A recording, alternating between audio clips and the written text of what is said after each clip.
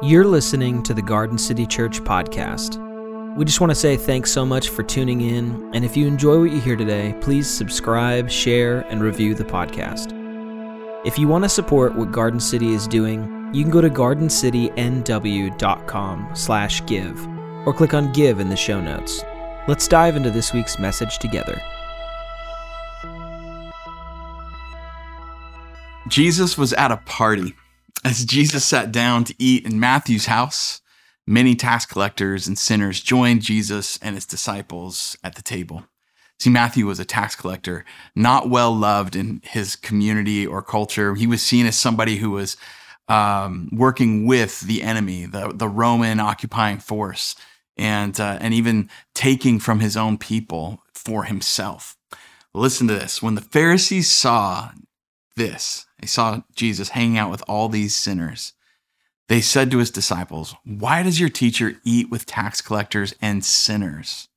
When Jesus heard it, he said, "Healthy people don't need a doctor, sick people do. Go and learn what this means. I want mercy, not sacrifice.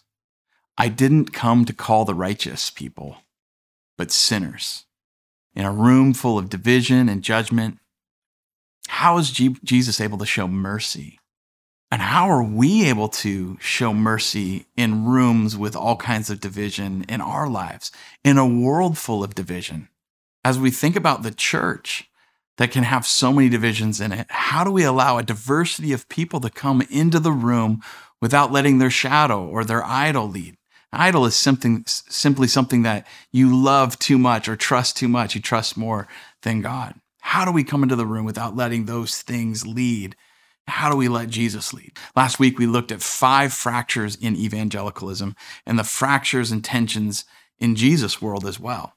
If you missed the 5 perspectives of faith, I want to encourage you, go back and watch last week's sermon. This week, we're going to look at different ways Jesus and the ancient church teach us to draw circles of love and mercy rather than lines of control and condemnation. So just for a second, before I get into any principles or teachings, just think about the people in the room. Think about the people in the rooms and parties that Jesus did his ministry in.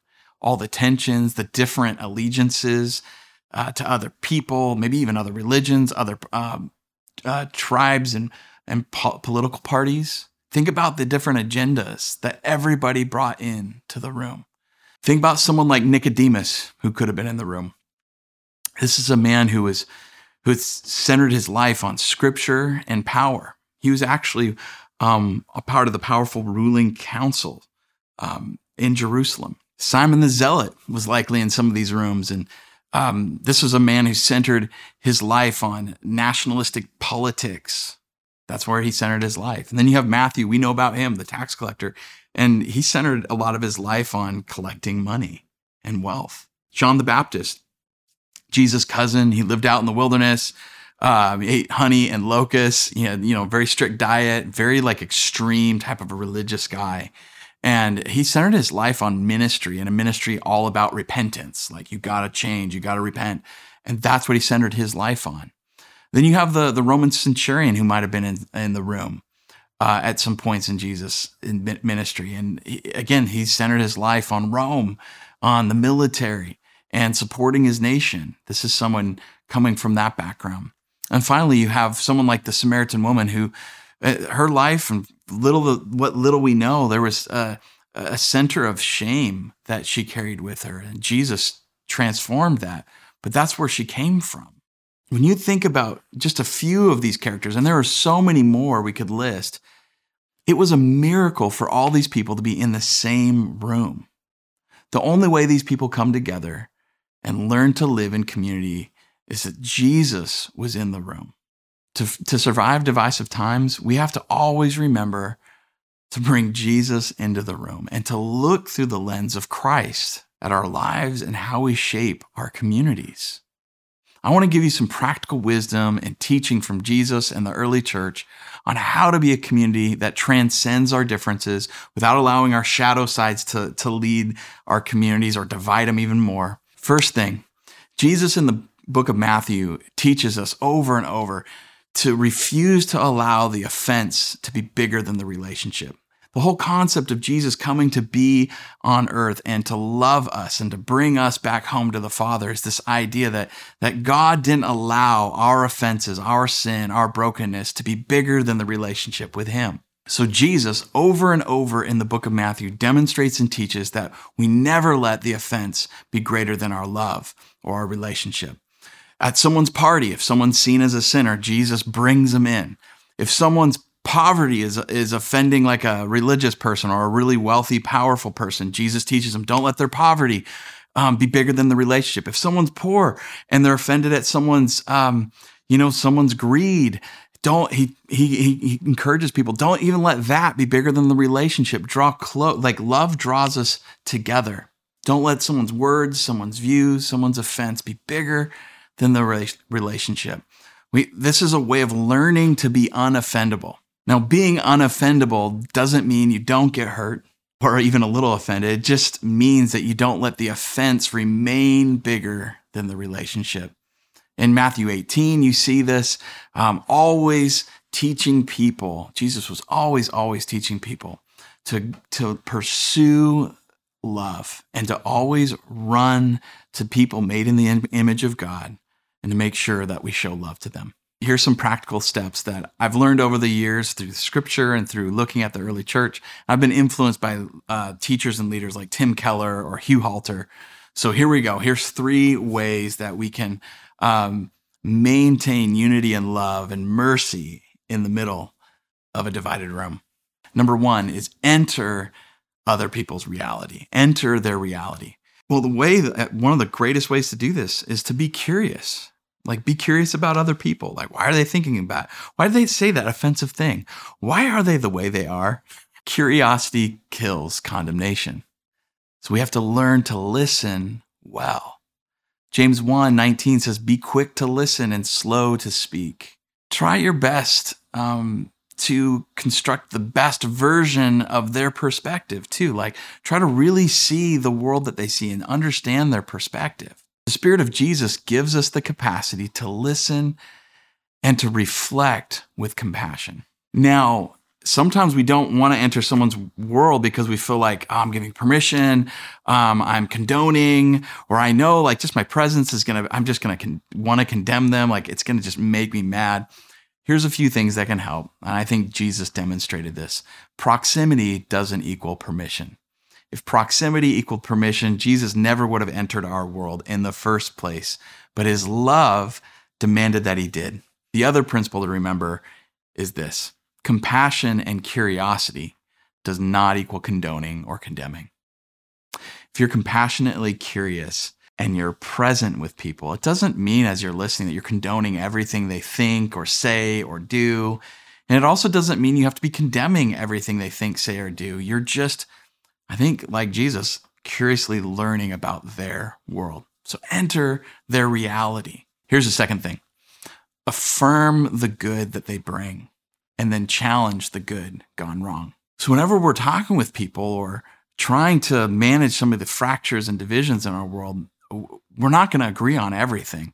But the worst thing, at least for me, the worst responses I get is when I, barge into a room or I barge into a conversation just hot under the collar or so certain that I see everything and I know everything. And I just start hitting people with like verbal argument about why they're wrong and what's terrible about their view and how could you believe this? And so I jump to like what's gone wrong in their perspective. And that lacks a few things like social intelligence. It lacks a little humility. But I think one of the things is it closes people down. It closes their heart, closes their ears. I don't like just being shouted at or feeling like I'm just getting, verbally beat up or like without any understanding. It's really important that we enter conversations where we know there's some fracture or there's disagreement to agree with something good inside their perspective or their worldview or their life as you challenge them. So start with what you see that's good. What's the good thing? Jesus, did this all the time. He did this with like the lawyer who he got in an argument with him and Jesus asked him a question. He's curious. He's like, so, this lawyer says, what gets us eternal life? And Jesus says, well, what do you think? What do you think the law says? How do you read it? And then the lawyer says back to him, the great commandment, he says, it's love God with your whole being and then love your neighbor. And then Jesus just affirms that. He just affirms it and says, yeah, go and do that.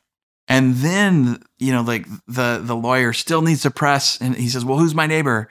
And that's when Jesus tells this story that challenges his thinking. And that's the story of the Good Samaritan. So I think there's this this art. It's not just a science. It's really an art of learning when and how to affirm the good in somebody, in somebody's perspective. Even if you can't stand the whole perspective, you can agree on things like around politics. Hey, I think we both agree we want the best for our city. We want the best for our country. I want people to be patriotic. I just don't want them to love their country more than they love Jesus, or start following this ideology more than they follow the way of Jesus. And so we can affirm, I think, the best of intentions and best aspects of someone's beliefs, and then challenge them without agreeing with everything that they believe. Another good example of this is Paul, like when he's in the Greek world and he's trying to share Jesus in this Greek context, in this Greek reality. And he enters their world. He really tries to understand their multiple gods that they're worshiping. And he doesn't agree with any of it, but he comes in with an appreciative, curious perspective. And he appeals to their reality. He uses their language, their poetry, their authorities, like their authorities in art and in philosophy, when he argues with them. And one of the things that's so interesting is he might not agree with all the gods that they do worship, but he does say, hey, you do worship. And that is a good thing. You have a worship impulse. I want to encourage that. But there's a God that you have. It's called the God of the unknown God. And I want to introduce you to him. He's the creator of all these things. So he actually uses within their reality and within their art and philosophy, he uses within that a foothold to actually be able to present what he sees and to present the gospel. But he does it in a way that's not just putting everything that they believe down. The Holy Spirit urges us to communicate with the fruit of the Spirit, and that means that we're able to speak the truth in love. Here's the third thing: be willing to learn and rethink. If you're going to affirm the gifts of somebody, but then challenge them, you have to be willing to be challenged. You have to be willing to rethink maybe some of the things you thought were so certain. This puts us on a level playing field, not us talking down to people, but we're actually in this to learn and to grow together. There's mutual transformation that can occur when we have that attitude. So be willing to learn and rethink. Think of all the moments people repented and rethought their lives in their conversations with Jesus. Think about Nicodemus, who all of a sudden shifted the way he saw things after a conversation with Jesus. Or Matthew, or the Samaritan woman. The disciples were constantly learning and rethinking, and so should we. Doesn't mean we give up the most central things to our lives and our faith that we bring from our past, but it does say that we openly relook at things to make sure that we aren't so certain that we're missing something that we're wrong on. One of the ways that we keep from kind of calcifying and crystallizing in some position, or like just choosing a tribe over the truth that we might know is true. Tim Keller helps us with this. He says, loosen the links between your ideas and your identity. Think about that for a second. That's a deep one. Loosen the links between your ideas and your identity. Sometimes what I think Tim's getting at here is we connect our ideas so strongly with our identity that if our ideas are challenged, it's like the core of our being is being challenged, and it prevents us from having a posture of learning, rethinking, and actual mutual transformation. Tim Keller also says, don't defend everything you or your party or tribe has said or done. Don't take a stand to die on every hill. Like, that's foolish. We can trust God. We can trust Jesus enough that, hey, I don't have to know everything, and I can enter conversations to actually learn. So when we're in the room and there's lines of division and judgment and tribes are kind of going to their corners and you can just feel the tension. I want us to remember that for any transformation to occur, for mercy to occur, we have to remember to ask Jesus into the room, to soften our hearts, to be curious, to listen, to enter other people's worlds, to be willing to see some of the gifts that they bring, some of the gifts that they are. Don't forget that every person is a gift. Not every idea is a gift, but we want to be able, if we're going to challenge people, if we're going to grow ourselves and be challenged and learn, we have to remember to soften our hearts and to follow Jesus into the room. Let me leave you with some wisdom adapted from the Evangelical Covenant Church. This is a resolution they had on public political discourse. Listen to this. Fundamental and eternal identity of all Christians comes from their being members of the one body of Christ and citizens of the one kingdom of God. This identity transcends and relativizes all differences arising from age, sex, ethnicity, culture, economic status, political orientation, and national allegiance even. It's not saying that those aren't important or real, but it's just saying that our call to the kingdom and our identity in Christ is higher than those things. Jesus' people are always called to partner together as servants to seek the flourishing of the city where they live. We're not to withdraw, escape, ignore, or despise the common life that we live in our communities. The needs and the challenges of our neighbors, we're not trying to escape those, or the communities in which we live, but rather we are to speak and act as ambassadors of the kingdom of Christ. Guys, I love you so much. Let's show mercy when there's tension in the room. See you next week.